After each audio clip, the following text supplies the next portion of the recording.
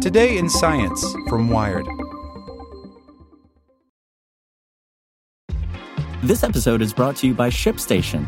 You know, some things take a lot of work, like sending little robots to far-off distant planets. And just as that's challenging, so too is running a successful e-commerce business, especially when there's so much to do. So I want to introduce you all to ShipStation. Now, I love using ShipStation because of its easy-to-use dashboard, which makes managing orders and printing labels a breeze and super smooth. Oh, and the customer service is just out of this world. It's exactly what you need to help grow your business. Sign up for your free 60-day trial at shipstation.com/technews. That's shipstation.com/technews. For the ones who work hard to ensure their crew can always go the extra mile, and the ones who get in early so everyone can go home on time, there's Grainger, offering professional-grade supplies backed by product experts so you can quickly and easily find what you need. Plus, you can count on access to a committed team ready to go the extra mile for you. Call, click Grainger.com, or just stop by. Grainger, for the ones who get it done.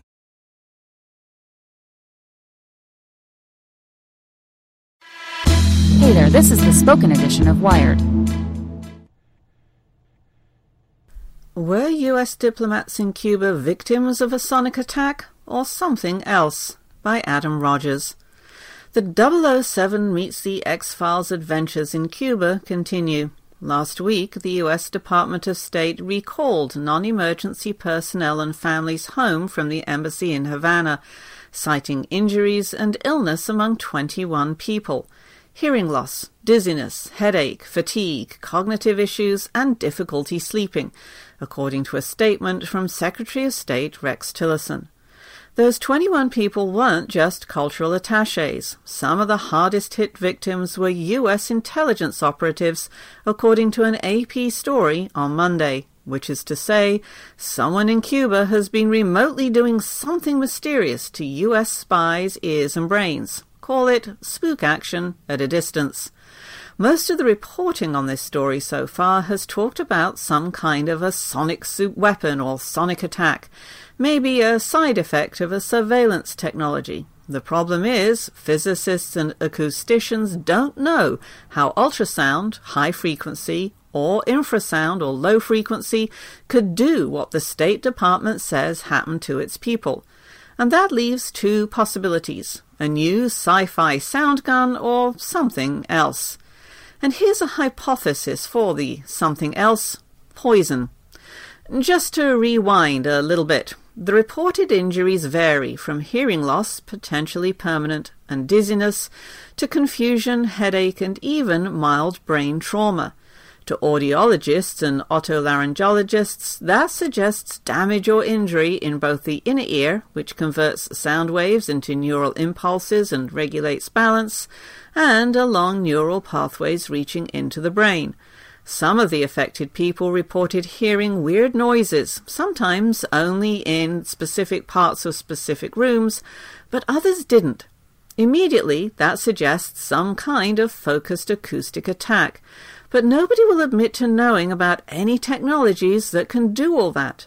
Nothing about this story makes any sense to us, says Robert Putnam, Senior Marketing Director at LRAD, which makes the long-range acoustic device that a cruise ship deployed against pirates in 2005. But the LRAD uses audible, very, very audible sound. Most of the Cuban attacks seem to have been inaudible. If it's infrasound, they're not really hearing it, and you'd have to pump a tremendous amount of energy into the ground, Putnam says. If it's ultrasound, it attenuates very quickly, and if you pumped a lot of energy into it, it'd heat the skin. And technologies that focus a beam of audible sound at a single spot don't have the kind of range our nominal magic sci-fi sound gun would need. As of 2010, you'd have to be within 5 or 10 feet of the emitter for it to have an effect, Putnam says. Of course, maybe the magical sci-fi sound gun has made significant technological progress since then. But sound isn't the only thing that affects hearing and the brain. Chemicals do too. It's called ototoxicity, toxicity to the ear, and it's a known side effect, for example, of some chemotherapeutics and antibiotics. The widely used cancer drug cisplatin can cause hearing loss, as can the category of antibiotics called aminoglycosides, which includes streptomycin and neomycin. Basically, those drugs get into the fluid-filled ductwork of the inner ear and damage the hair cells, which talk to the nerves that lead to the brain. Chemotherapeutics and antibiotics need to be administered intravenously to have an effect, though, so they don't fit the facts. Heavy metals like lead and mercury can be ototoxic, but they also stay in the blood for a long time. The State Department hasn't released specific test results for its people, and maybe they won't, but it's safe to assume they got blood tests. Another class of ototoxins, solvents, like the cleaning product xylene or styrene used to make glass-reinforced polyesters. Some linger in the blood, but others have a shorter half-life. They outgas from new carpet, paint and furniture. It's why some new homes aren't immediately ready for occupation. Some of these are going to be obvious, and you're going to smell it, says Kathleen Campbell, an expert in ototoxicity at Southern Illinois University School of Medicine. But when we study this, it's usually through industrial exposure. We're not looking at the possibility that it could be weaponized and have the aroma taken away.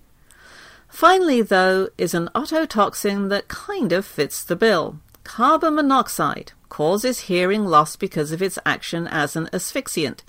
It kills by displacing oxygen from hemoglobin, the stuff in red blood cells that ferries oxygen around the body. It's odorless, a gas, and acts centrally, which is to say it acts on the brain, not just parts of the ear. While true, to cause hearing loss on its own, you'd probably have to inhale enough to pass out, but it greatly increases the risk of noise-induced hearing loss. It's synergistic, Campbell says.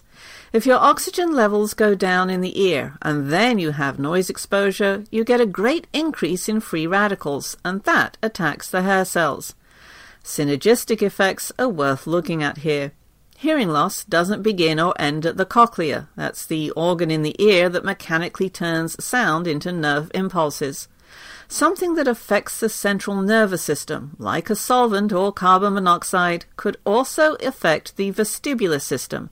That's the trio of fluid-filled semicircular canals that governs balance, and it could affect other parts of the brain as well. Possibly, though this isn't well tested in humans, and for good reasons, inaudible infra- and ultrasound could be synergistic with an ototoxin, just as industrial factory noise can be, and maybe microwave beams are too. The thing is, the Cubans have denied any involvement in whatever these attacks are, if indeed they are attacks. In a briefing, a senior State Department official said the investigation is ongoing. U.S. officials have reportedly said they're looking into whether some other countries' operatives were responsible, like maybe even Russia, which has already been involved in attacks on U.S. news media and voting systems, and Russian security services have long employed poison as a weapon. From the 1978 murder of Bulgarian playwright Georgy Markov with a pellet filled with ricin fired from a trick umbrella, to the 2006 killing of the spy Alexander Litvinenko, with tea laced with polonium-210. The Russians have also used microwaves as a surveillance tool. Soviet intelligence beamed microwaves at the U.S. Embassy in Moscow for decades, at least for part of that time, to send power to passive microphones embedded in a carved seal of the United States. Synergistic effects aren't limited to ototoxins either. Infrasound, that's anything below 20 Hz, can be more damaging if it's accompanied by audible noise. That might not explain the cognitive symptoms that the U.S. personnel experienced, but an audible noise like that reported by some Americans could have provided cover for the infrasound delivery. Is it plausible that low-frequency sounds could injure the inner ear or create a vestibular phantom, a sense of nausea or motion sickness, says Robert Jackler, an otolaryngologist at Stanford Medical School? Yes, absolutely. Ultrasound really needs a fluid medium to conduct. That's why pregnant women get that gel on their abdomens before an ultrasound imaging test. Infrasound delivers through the air, but anyone who's ever been to a dance club or ridden a helicopter has felt the vibro-tactile aspect of infrasound, the womp-womp feeling in your guts. It could work as a weapon on people too. Jackler pointed me to a 2007 study in which researchers imposed chinchillas to infrasound and an audible noise, and showed that the two together caused increased damage to the cochlea, specifically by letting cochlear fluids mix together via a rupture.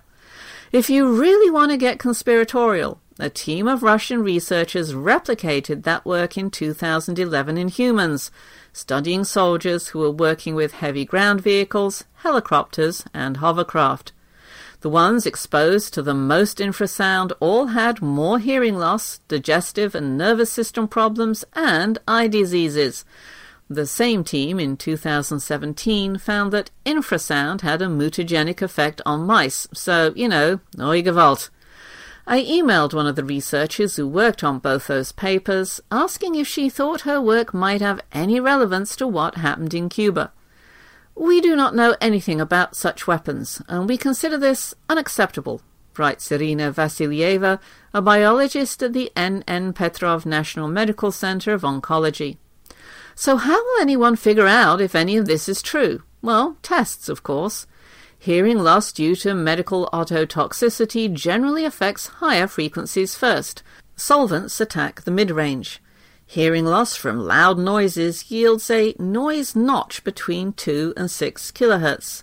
Hair cells give off wee little whistles when functioning normally, at acoustic emissions that can test if they're functioning normally. And then there's auditory brainstem testing to see if the damage is central instead of peripheral. I've worked with the Department of Defense on auditory research for a couple of decades, and I've been very impressed with their capabilities. I'm sure they're already looking at everything I've talked about, Campbell says. More and more, I suspect there's some combination rather than one pure effect. That combination might not have been intentional. Presumably a magic sound gun could have synergistically combined with environmental noise or some unknown ototoxin and caused injuries when it was only supposed to pick up secret conversations. Maybe this isn't James Bond or the X-Files. Maybe it's the Coen brothers. Perhaps nobody, as hapless bad guys are wont to say, was supposed to get hurt. The thing is, poisoning people at a distance is really hard to do. You've got to have a consistent dose and a consistent delivery mechanism, says Edward Boyer, a medical toxicologist at Harvard Medical School. Anything ototoxic enough to cause the range of symptoms in the Diplomats would have been toxic in other ways too, he says. And even the symptoms that the State Department has already made public imply highly variable pharmacokinetics, which to me says that it wouldn't be that useful as a toxin. If you can't incapacitate everybody, then what's the point of using it at all? But don't let that shake your paranoia just yet. It may be that this was a test case, and they wanted to see how useful it was, whoever unleashed it on us, Boyer says. For now, whatever happened to the diplomats and spies in Cuba remains a mystery without enough clues. The experts I talked to emphasize that to do anything more than speculate, they'd have to see lab results, neuropsychiatric workups, neuroimaging, environmental history, all results that the State Department hasn't made public, if indeed the tests happened. And even if the State Department does determine what affected their people in Cuba, it might not say. Sometimes the truth isn't out there. Without the ones like you, who work tirelessly to keep things running, everything would suddenly stop. Hospitals, factories, schools, and power plants, they all depend on you. No matter the weather, emergency, or time of day, you're the ones who get it done. At Grainger, we're here for you with professional-grade industrial supplies. Count on real-time product availability and fast delivery. Call, click Grainger.com, or just stop by. Grainger, for the ones who get it done.